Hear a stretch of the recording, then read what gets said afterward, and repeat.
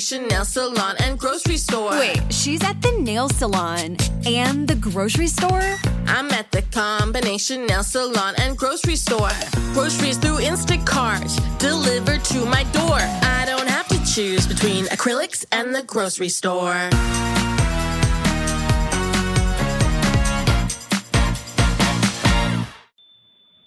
Blog Talk Radio.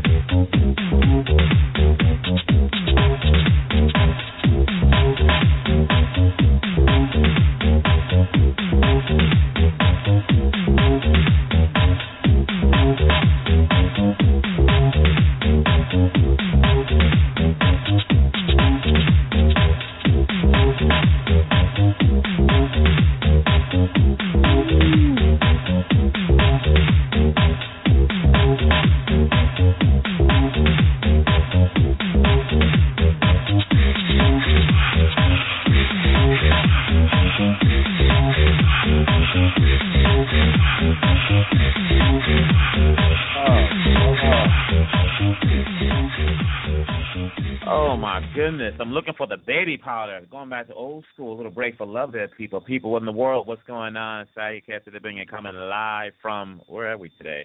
We are coming live from Marina Del Rey. I don't know how I feel about deep water, but we're coming live from Marina Del Rey. Actually, the porch of a good friend of mine's house down here, or condo, whatever they call this place. Kind of big, but, you know, I said I want to do something from a different locale, so here we are, what it is, people. Hope you guys doing all right out there in the world. Got a lot of emails we need to get to. We were going to do 35 minutes, but then 30 minutes, but then what happened? We got about, what is the count here? 90 email questions and a few texts regarding our show today in reference to why I decided to do the Once Upon a Time in the Congo film. How you guys doing out there? How you ladies doing out there in the world? Hope everything's flowing and grooving and you're pursuing your dreams, pursuing your passions, doing what you need to do, doing what you want to do. Listen up. Don't listen to the people that are trying to talk you out of what you want to do. As long as you're not working on a pole or on a corner, everything is cool. But, hey, if you got to make that tuition, I understand what you got to do. But, listen, you have your passion, you have your calling, you know what you want to do, you know what you need to do. Sometimes we try to find advice just hoping that someone will talk us out of it. But why do you want to listen to somebody or a group of people that have never pursued their own dreams? All right? They have nothing at stake. You do. What it is, your destiny, your legacy, and let's get right to it, people. All right, today's groove. A lot of people have been inquiring over the last couple of months regarding my arm. Yes, my arm is getting better. Hopefully there's no more surgery on it. We've had 3. I feel like the $6 million man. I feel like Hardware out of Milestone Comics. I feel like Iron Man before you had the thing removed from his chest. I feel like Cyborg, you know, without the silver. They never make black armor that matches the complexion. Misty Knight, Cyborg, Deathlock. But that's another show we have to do, right? Anyways, in this show, I want to cover a couple of questions regarding the movies. Hopefully I can give you all some knowledge about the Hollywood game, the film business games, and you know, and hope I can, you know, pray if I can inspire you to pursue your own dreams, or if you are pursuing your dreams, you have your challenges, I can give you some knowledge that will keep you going because it's not easy. It's very difficult, particularly when you have a vision that others don't see, and you're really hoping for support from people that isn't really forthcoming. You know, so those moments when you're by yourself with the candlelight in the dark and you're like, oh, my God, did I make the right decision? You know, so let's get right to it here. Let's see here, get these little questions handed over to us from our famous co-producer, Sharon, who was actually in Miami at this moment, but she made sure to text me all the questions that came in. So we're going to try to get as much as we can to you guys. Is there anything else I can help you with rock it to me, and we can have some fun. We got Miriam in Miami. Oh, a lot of people always ask about the calls and things along those natures. So if you want to reach out to us, 646-595-2892, 646-595-2892. We're going to try to take a couple of calls today. Hopefully we can get it through. Sometimes we have some server issues, and we have a whole lot of people in the queue. Sounds like I'm coming from London, right? But anyway, first question here we have from Miriam in Miami. All right, Miriam, what's going on? I miss Miami. I used to live down there in Hollywood in the Broward County area. Ooh, it was hot and humid, and it reminded me back home of the old country, DRC Congo. Much love to all my Kinwa and my Congolese out there, my Zariwa. Her question is, and thank you, Miriam, for taking the time to write in, why did you produce the Congo movie? Straight to the point, right, Miriam? Right. Why did you produce the Congo movie? Why did I produce it? I felt I had to. We got invaded, as you know, don't know, 96 by the Rwandans. Then we got invaded again 98 by Rwanda and Uganda, and they came in slaughtering everybody. We're not going to put the blame just on them. We're going to blame the Congolese like Ilunga and Delposhen and Wamba de Wamba that helped them do it. That led to the I say, almost a genocidal Holocaust, a conflagration of the both. Death toll established is 5.4, but they feel it's a lot higher. I felt I had to tell the story. Sometime in April came out. Hotel Rwanda came out. 100 Days or Shooting Dogs came out as well. All these stories came out about the Rwandan genocide. And the thing about the Rwandan genocide is that you'll never find a Congolese that said they hoped it happened. You know, we had love for the Rwandans. Rwandans had love for us back in the day under Habyarimana, what have you. So, you know, cue the sirens in the background. No, they're not chasing me, so don't worry. But when those narratives, when those films were coming out, especially Hotel Rwanda, you know, there was such inaccuracies in the movie. It was just, it was even now I can feel a migraine coming. But it created the byproduct of people thinking that the genocide in Rwanda was totally perpetuated by the Hutus, the Rwandan Hutus, and that Kagame came in as a savior. And the more people saw these movies, the more people started to believe that. And it was getting really frustrating because, you know, there was no outright war against the Tutsis in Rwanda. Habyarimana was in power for 20-something years. I mean, he had every opportunity to annihilate pretty much the ethnic group, but he didn't do that. There was an invasion from Museveni coming up from the north. No, it actually wasn't Museveni. It was Kagame from the north with the help of Museveni, and they were closing in on Kigali, and Zairian special forces helped push them back. But when you look at the history of the region, there was no outright slaughter by Habyarimana towards the Tutsi, what have you. But what happened is that you'd see Kagame speaking every place. You'd see people speaking on panels. You'd see a lot of the survivors of the genocide telling everybody that was, you know, they were getting annihilated. The Hutus were killing everybody. And then from there, when they invaded our country, you know, in '96, the first time, under the guise of removing the Rwandans that fled to the Eastern Congo in '94, and were committing border raids into Rwanda, it was this destruction taking place in my country, I think, was being lost, especially since it was being caused by a lot of people who were fighting under pretext of, we want to get the people that committed the genocide. So I decided to write the movie and say, look, I'm going to tell the story of what I know to happen in the Great Lakes region, who was involved, didn't really change any of the names, and just said, I just want to show what really happened in our country and let people know, put the truth out there. You know, we're getting annihilated in our country, particularly in the East, you know, and no one really seems to talk about it. But, you know, it was disheartening, Miriam, to see all these schools give Kagame an award here, Kagame an award there. The gentleman from Operation Hope, whose name escapes me at this moment, he met with Kagame and his family. And all these people are hailing this guy like he's the savior, but he's brought so much destruction to my country. So I want to show people what really happened as best as I could in our country. It's been a journey telling the story, but that's essentially what I want to do. I like to say it's factual events wrapped around fictional scenarios. But, you know, that's why I did the movie, because I had to. I had to show what was happening in our country and hope, prayerfully, that will shed some light on the blinders that some people have had put on them if they haven't put on themselves. So I wanted to tell the story. So that was the reason why I decided to do the movie. All right. Thanks for the question, Miriam. Hope you're doing well in Miami. I miss Miami. We have Stacy in Toronto. Stacy, what's going on up there in T-Dot? Got to get up there one day for Carnival. What her question is, and again, thank you for your questions. Her question is that what has been the most challenging, what has been the most challenging in making the movie?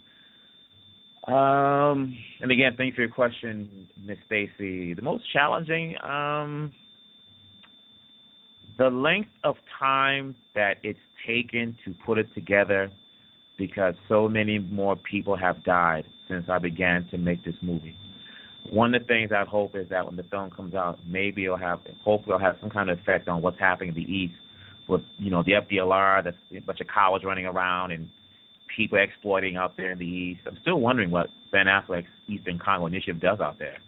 But the most challenging, I have to say it's a tie between the length of time it took to put this film together, because around 2001 to 2003, I actually wasn't even working on the film. I was around 2000, 2003. I was doing a lot of advocating for my country. I literally stopped working on the film. In fact, I wasn't really doing anything creative on that time. I was doing a lot of advocacy, Ms. Stacy. I was doing a lot of panels. I was doing a lot of events. I was doing a lot of shows. I believe I started my radio show right around that time. Well, actually, no, not around that time. That was like 2008, something what have you. But I took a break for like about 4 or 5 years, and I was just speaking, doing events. I was trying to do anything I could along with fellow colleagues to raise awareness. So when I took that break, I had the film in the back of my mind, but I didn't really work on it because I really wanted to raise awareness, at no benefit to myself, but to the benefit of the country. So the challenge has been the length of time put together with that break. And I'll say the other challenge has been, man, that's a good question. I'll say the other challenge has been quite a few people not really wanting man, that's a good question, Stacey. Another challenge would be, I would say, people not really wanting the story to be told because it will undermine their careers. By that I mean, a lot of people have made their career, Stacey, off what's happening in Congo. They built in Eastern Congo or in Congo overall. They built their careers over it. They built their resumes. They've made a lot of money off what's been happening there. And as long as the narrative is that, we're a fifth world country that has nothing and we need saving and prayer and all that kind of stuff, whatever, the killing, the slaughter, the enrichment of self will continue. And when I see people, panels are nice and things like that, but oftentimes it's people who speak with passion, oftentimes their story becomes, it's like a coach coaching a team for 20 years, and eventually you start tuning out the message. And the most challenging thing is, people not really wanting the film to be completed. They've seen clips of it. They've heard me speak about it at different panels or shows, whatever, and they don't want the story to come out as it may impact their capacity to expand their career or make more money. Because when the sun goes down, it's my people dying, and I really want to do something to stop that. That's what I'm really concerned about. It's not about hating the Rwandans or the Tutsis, the Hutu, or the Twa, or anything like that. It's about showing a story, and it's been challenging, a little bit disheartening seeing sometimes your own Congolese who don't want the story to be told. They want their story to be told, in terms of their narrative is this is what's happening over there and this is what needs to be done, but they don't do anything. I just want this film to inspire people to say, look, oh, my God, we had no idea. That's what's really been going down. Because, we show quite a few things in the film, including a couple of massacres in Kivu. So that's been the most challenging. The length of time it's taken to put it all together, and people really not trying to have the story told. Conversely, I've had some good, I've had much love from a lot of people who've helped out. It is not through a donation. It's by being in the film itself as actors or spreading the word. There was a brother in New York whose name escapes me. He was a Too Much friend, a Kami friend. He actually was there when I screened it in New York. So, that's been two of the most challenging things in regards to putting this movie together. Man, I appreciate it, Stacey. I really appreciate it. That really had me thinking there. And again, thank you for your questions. We're going to Brian in Texas. He goes, what do you hope the film accomplishes? Brian in Texas, thank you for your email. I appreciate the questions here. I just want to raise awareness in my country. I want it to be a call to action And one thing I really like to see, I like for it to inspire other people to tell their stories. Sometimes we see these stories like, child soldiers coming out of, Africa, like War Witch and stuff like that. And we see these stories, and those stories are interesting, but, that's not the story. And I know a lot of friends in the continent. I know a lot of friends from South America. I have a lot of friends from, all over the place. And, when we have our conversations, like the Armenian genocide, what have you, back in the early 1900s, if I recall correctly. I think it was 1914. I believe. I'm not right with my date here. I just hope it says, hey, look, this guy's telling a story. We're going to tell a story. And a lot of people are telling their stories. They don't get the distribution I feel they should get. They don't get the awareness I think they should get. Yet conversely, there are people out there telling their stories as, the resources they have. And they're distributing it with the resources they have. So one of the things I would like this film to accomplish is, people can, look at the film and say, look, that's what they're doing to us in our country. That's what you're not hearing. That's what you're not seeing. That's what they don't want you to find out. Even if it's a person that's Congolese speaking, they don't want you to know that. So now till we take care of some business, what have you. So that's what I would hope one of the things that the film accomplishes. So there you go. Brian in Texas, thank you so much. Georgina in St. Louis. St. Louis. All right. She wants, how did you raise the money? Me.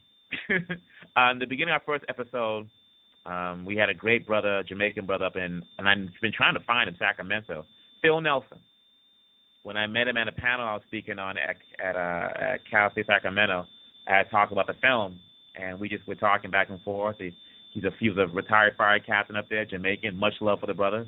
He sent us a money order. I'm not going to say the amount, but he just sent us a money order, and it really moved me. This guy I had just met him. Dr. Lorraine Thompson, she broke off some loot also as well. What's going on? Pair of doctors. She broke off some money, and we hadn't even met. We were just talking on the phone and things like that, and she was giving me a lot of insight, a lot of conversation, a lot of good ideas, whatever. She broke off some loot. Solange down there in Miami made a donation. She didn't. She was. Solange made a donation as well. She was, kicked in a couple of dollars, whatever. I believe for some reason someone. Oh yeah, my friend down there in Atlanta. I think she said she didn't want her name mentioned, because she just wants privacy, whatever. But someone could comment. But she kicked in like a couple of dollars as well to help get the first episode made. Beyond, so that was literally, and that was the episode we shot in 2007. That we had edited. We'll probably re-edit it, do some color correction, but I said still works with what I wanted to do. And, that's how and I kicked like, a couple own money, but that's pretty much how we raised the money for the first time, for the first episode. We shot it out of sequence, but that's the first, it was we shot the easiest thing to shoot at that time, but that's how we raised the money. Then after that, I paid for everything. We tried a Kickstarter campaign. I think we got 0 response. We got like 0 response. No one kicked in nothing. But then I said, if you want to do a project, you'll find a way to do it. You don't have to rely on other people to do it for you or anything like that. So, I just started using my own money. I would save money, shoot, save money, shoot, save money, shoot. Any place I worked at, I would always talk to them, hey, can I shoot something here? They give me a lower price, and that really helped as well. So essentially it's been myself. That's led to the journey, but I can do what I want, cast what I want, say what I want, and that's pretty much how we raise the funds. Now people have asked, we're going to do a Kickstarter campaign or Indiegogo. Like, well, the answer to that is no. I just rather go. I'm going to start looking at private ventures and sources, because my attitude is that a lot of people, they go to those sites and those are cool. You see a lot of success stories, but they take a lot of work. A lot of work. I'm writing and producing this thing and doing other things as well. I think I had direct 2 episodes as well.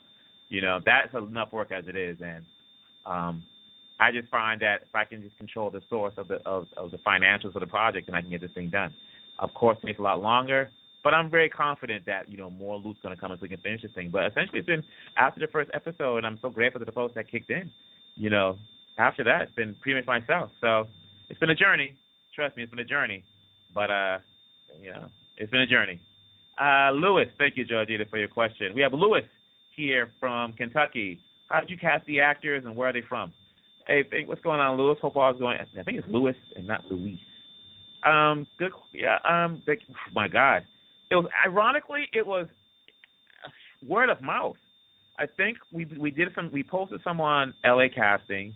That's how BB Amos came across us, or my attention, and she played Kita in the scene. Siaka Hardick, BB's from Congo, fellow Congolese.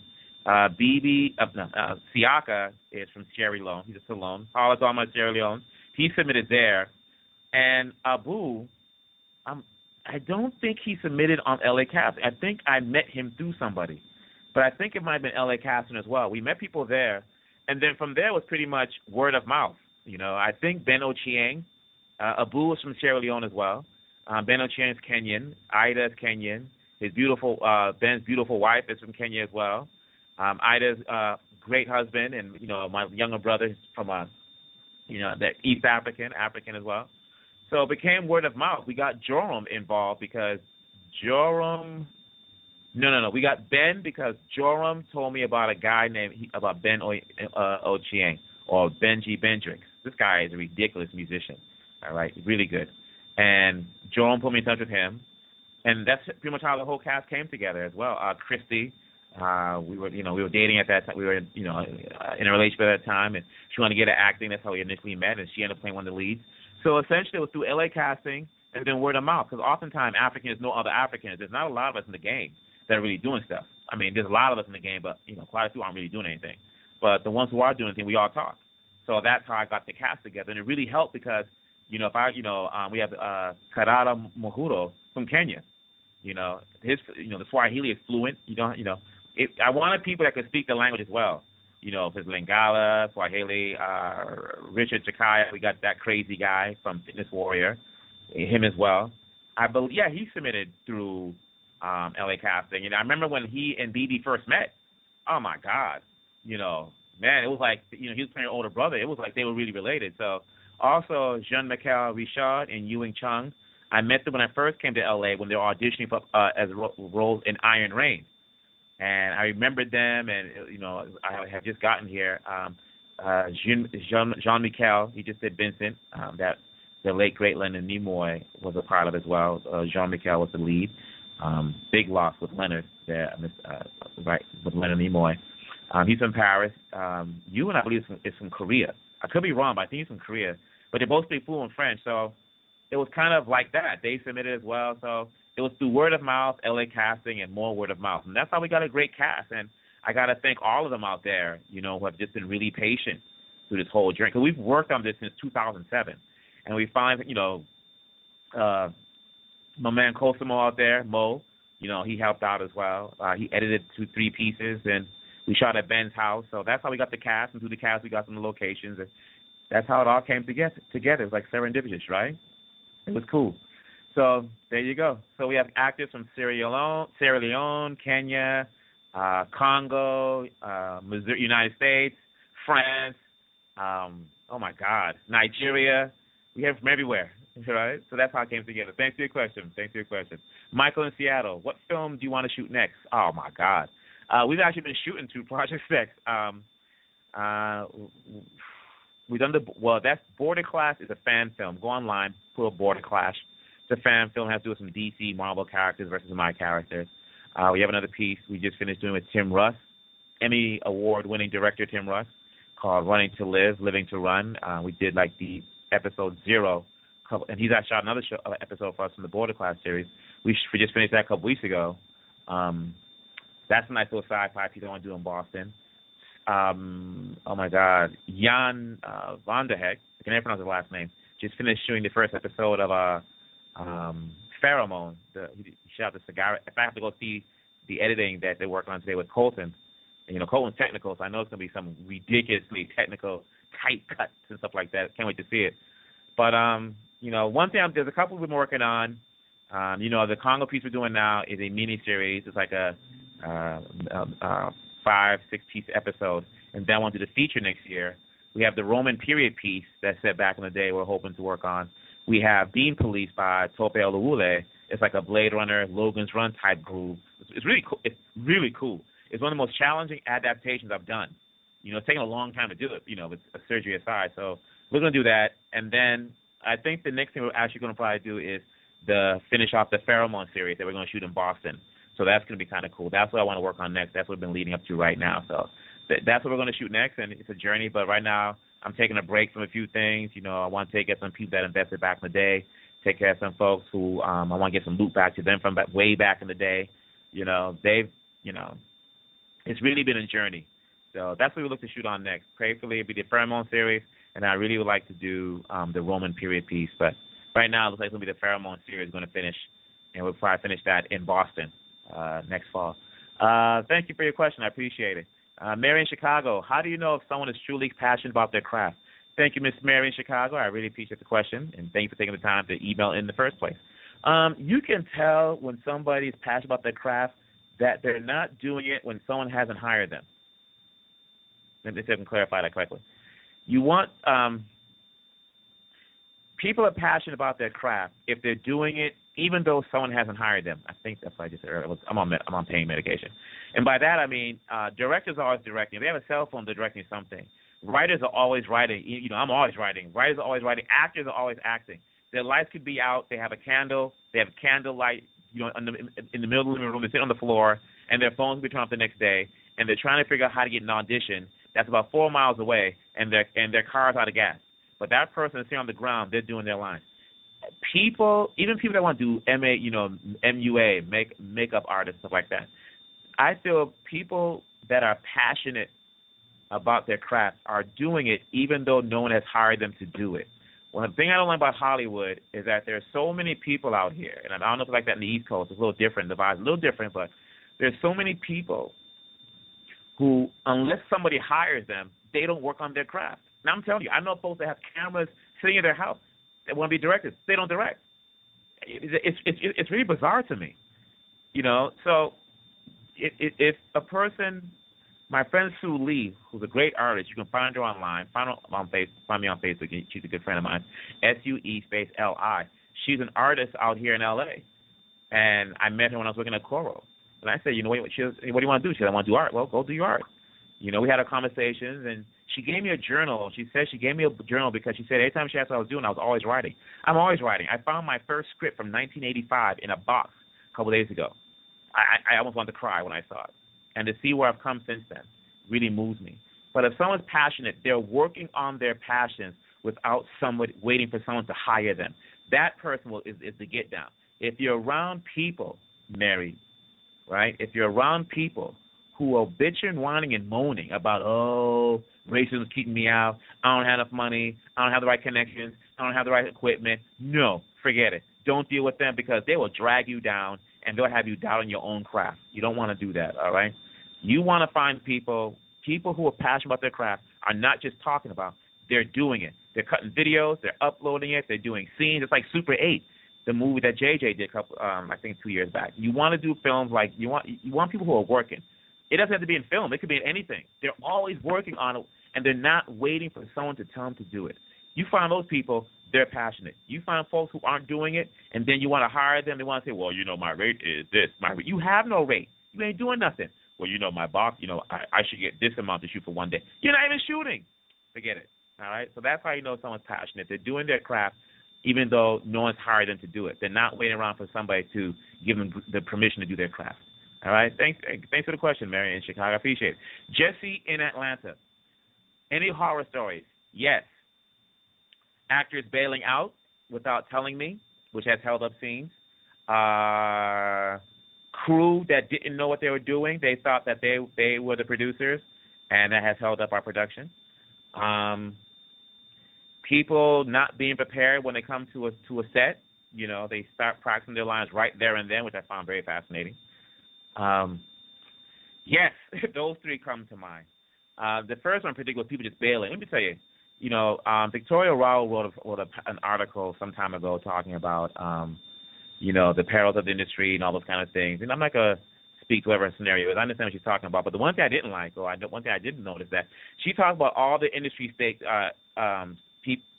people who have a stake in the industry, writers, producers, and studios and networks and all that kind of stuff. But she never pointed to the actors. And I think I'm going to speak here for every producer out there, and I'm going to say it twice. A lot of times the reason why a lot of actors don't get where they want to go or get the opportunities they feel they should get or what have you, or see the opportunities go past them and go on somebody else, is because of them. It's not because of the producer. It's not because of the studio. It's not because of the industry. It's because of them. We all know the horror stories about producers, breaking out with not paying nobody and locations not ready and DPs that aren't really DPs and, oh, my God, you can go on the list. But for me, when actors kind of like just blow you off and just leave the project and don't tell you until you call them and find where they're at, that's something that I think is an issue. I really have a big issue with, and every producer out there can relate to that. I ain't talking about the producer that's trying to get with people.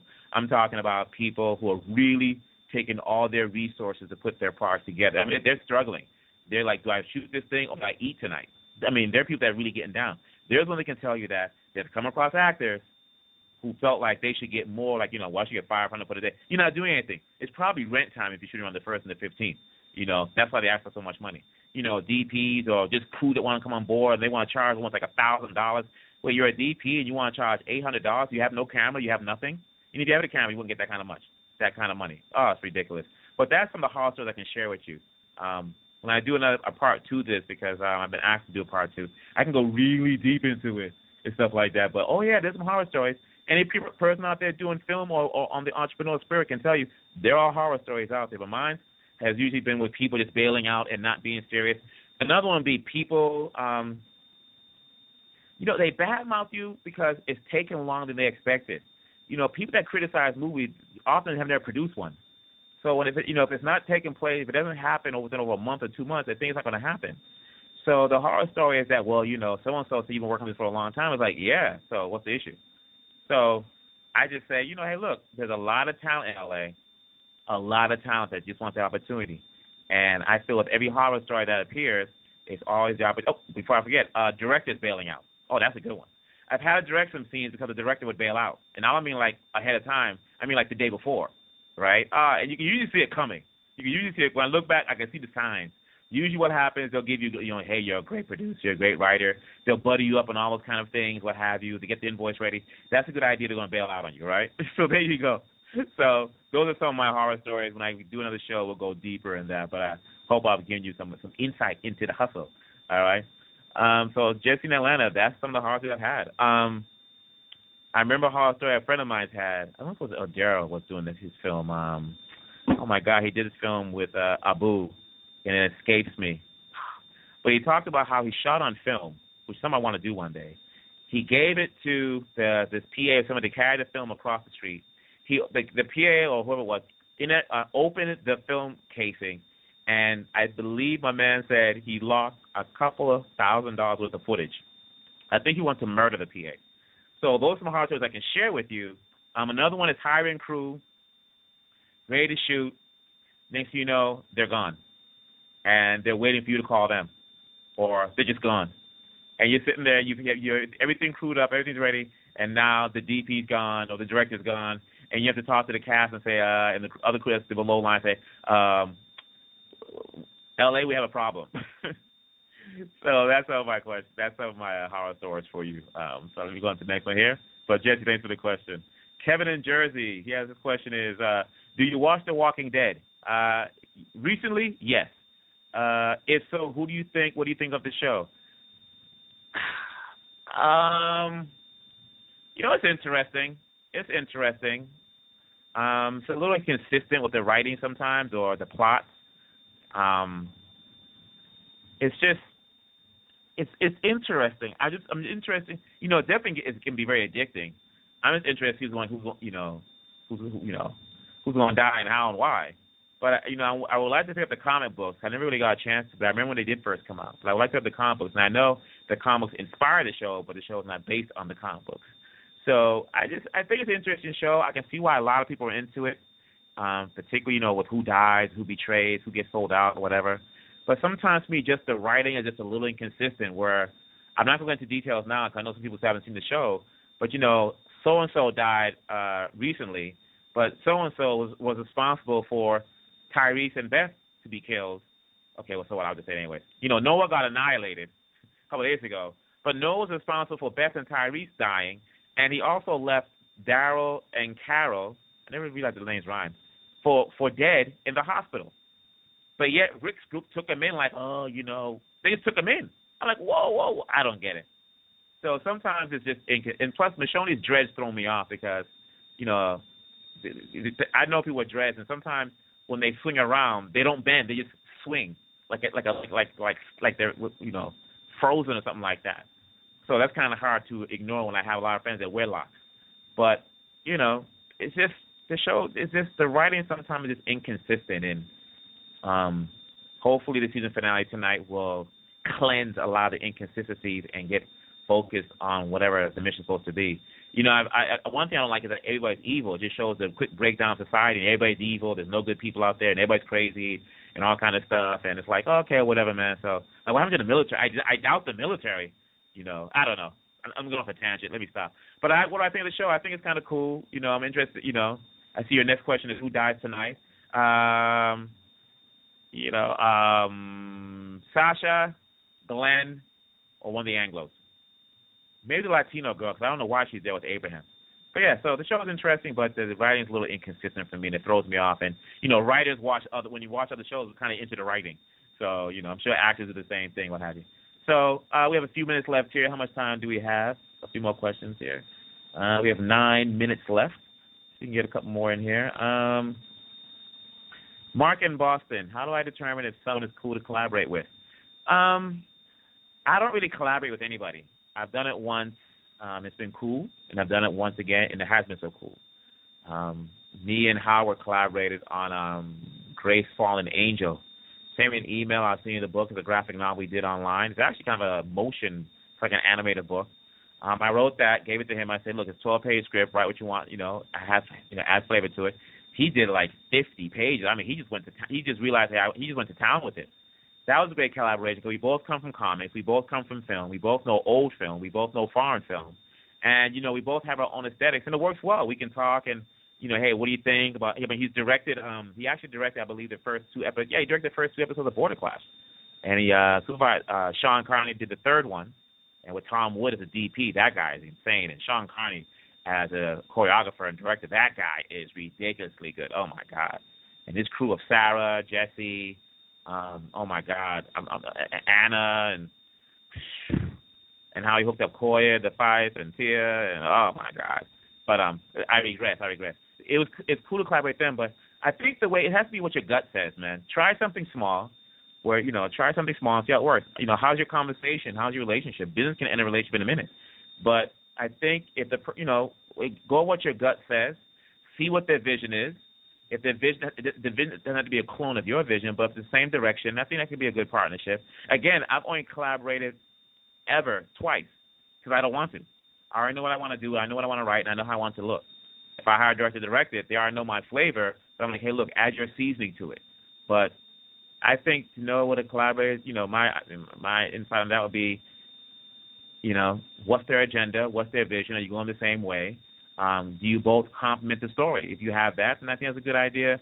That's a good foundation to collaborate with somebody. Make sure you get everything in writing, and make sure everything's clear, and make sure you have an out in that contract. So there you go. All right. How much time do we have left? I don't think we have much time left. Do we have about 6 minutes left? I think we can get 2 more questions in. Hey, look, I'm only giving y'all this advice overall with this hope, and I hope I'm helping somebody out there, in that it's very difficult when you're an entrepreneur, filmmaker, whatever, to create something. Your friends will doubt you. Your family will doubt you. I mean, my family has been very supportive from day one. I can't articulate how much. Hey, I love y'all. My family out there, the Binga clan, the Wakabonga clan, the Bingas. The thing is, I just hope whatever I'm saying tonight inspires you to go make that vision true. Film's not easy. Sometimes, people write what sells, people write what's popular, and that's fine. But if your heart's not in it, you're challenged. Do I write what will help me pay the rent, or do I write what I believe in? You have to make that decision. But the thing is, if it's your vision, don't give up. Don't expect it to be overnight. Don't look at some other filmmaker and emulate them. Don't try to, emulate their story. Everybody has their own story. You have your own story. So why would you want to emulate somebody else? Because what's going to happen when you hit that wall of success, it's going to happen for you. People are going to try to emulate you. But, what Cuban did, what Zuckerberg did, what Prince did, everybody has their own path to where they go. Look at the arc of your life and look at the moments where you've done creative stuff or you've done something that was your idea. Now, some people aren't entrepreneurs. Some people just, want to work with somebody else. That's fine. Whatever. It doesn't make a difference. You can grow within the company just as easily. That's your path, fine. But yet to my filmmakers out there, my creators out there, my writers out there, if you have the vision, don't give up. Keep doing it. Don't go by what's popular now. Don't go by what everybody's talking about now. And also don't label yourself. Don't say you're a black writer. Don't say, I understand what people do, but you're a writer. That's the thing I don't really like when people, want to label you or something. You're a writer. If you've been a writer of any sex or ethnicity, I've always been, you're a writer. Don't label yourself and don't let other people label you. And if they do label you, ignore the labels. Don't answer to the labels. You're a writer. You're a director. You're a makeup artist. You're an actress. You're an actor. You're a sound person. You're a DP. You're a director of photography. Go do it. That's what you want to do. Go do it. Meet people that want to do it and say, hey, look, I'm doing this. Let's get down. Let's put it in writing. I'll do this part. I'll do this part. I'll do this part. And let's go do it and call it a day. Just do it. I've met people who they just have their networking sessions so they can be popular and try to be some pseudo gatekeeper. I know people that have groups online that they just want to talk about their own projects and don't support anybody else. I know people that that do interviews and they don't highlight anybody else. They just talk about themselves. It's your project, man. Go do it. You want to do it? Go do it. Just go do it. All right? But you have, as Brian Polito from Lady Death said back in the day, you have to decide when enough is enough, when it's time to quit and just move on to something else. Because the mistake a lot of people do make is by staying with something that doesn't work. And once you do that, forget it. If it doesn't work, find a different way. But be willing to sacrifice. It won't happen overnight. It won't be willing to sacrifice. Sometimes it really is mac and cheese. It's spaghetti sauce and macaroni, and it's just oatmeal. It's bread. It's bread, peanut butter. It's a struggle. And if you're in a relationship, and it will put a strain in your relationship and your friendships. But those that will stick with you, it's like those brothers in the hood from the days of hip hop, rap when it first came out. A lot of them married the people from around the way because they understood the struggle. They were like, okay, whatever, let's go do this. So that'd be, so hopefully, what I would hope all y'all would take from this segment here, and we'll do another one getting like a lot of emails coming in, is just go do it. Go check out Tambe over there on he works. It escapes me. Shadows and Act. That guy's profiling films like it's no one's business. He's just showing films. In fact, he was doing a competition last year. I hope it's still going on. He was profiling submissions, and there's a cash prize, and he's doing stuff. He's talking about a lot of films that a lot of people have never heard of. That includes mainstream. And he's not pigeonholed in any particular sector. He talks about all films. It's called Shadows and Act. Go check it out. I think they're part of IndieFilm.com's organization. You have Film Diversity over on Twitter. Go check them out. They're talking about a lot of good things, what have you. So the thing is, there's resources out there to do what you want to do. You want to do it, go do it. But surround yourself, as my mentor Bill Wynn said, and Steve Hughes said, rest in peace on that. Surround yourself with a team that's down no matter what. They're down for whatever. If you don't do this business thinking, don't mistake people's love for your project as a love for you. They just love your project. Because let me tell you, for all you folks out there, particularly you producers who are doing your projects, who's doing it for legitimate reasons, not trying to get with females or guys or whatever, you're going to easily mistake people digging you, but they're really just digging your project. Because once the project's over, they don't know you until they call you and say, look, I'm trying to build my reel. Can you send me some footage? So you better get some real people around you who only care about you as an individual. They don't care if you're doing the film. And if they do, they're like, hey, how can I help you out? If not, okay, whatever, let's go hang out anyway. All right, so can we get time for one last question here?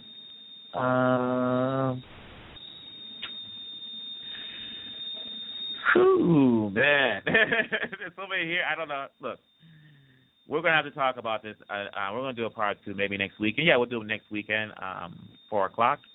We're running out of time here. I hope I gave you all some good knowledge out there in the game, some good knowledge of the hustle. Don't give up. Just do it. It's not easy, and it won't happen overnight. Overnights usually take about 15 to 20 years to happen. I'm telling you. Look at any success story, and you'll see it. Paul Mitchell, living in a car with $700 with his son, from John Paul Mitchell. Look at his story. Go online, look up the interviews. And my thing is to a lot of people who want to produce or write, go rent those DVDs or Blu-rays, and listen to the commentaries from the directors, writers, actors. And you hear a lot of advice that's really going to help you, like Skyline, The First Underworld. There's a lot of resources. Go online. Check out the Producers Network. Check out the interviews behind the actors. Go check these things out. You want to do visual effects? Go. There's plenty of the making of and things like that. So it's out there. But, hey, our time's up, people. Sorry you can't sit there being live and direct from Marina Del Rey. Go do your thing. Much love. Thanks for tuning in. I hope I inspired you. You're inspiring me in your own way. Believe me, because you're taking the time to check me out. Go do what you got to do. Rule the world. Be that change you want to be. Make a difference and edify somebody. People of the world, I'm gone.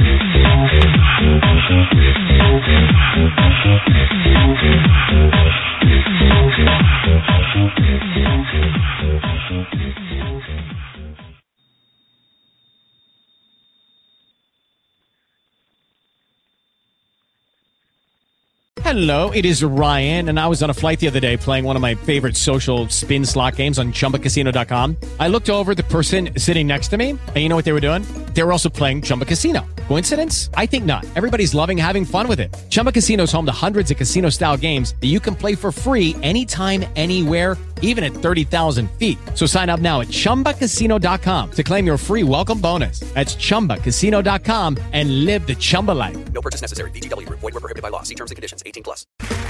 Okay, round two. Name something that's not boring. A laundry? Ooh, a book club. Computer solitaire, huh?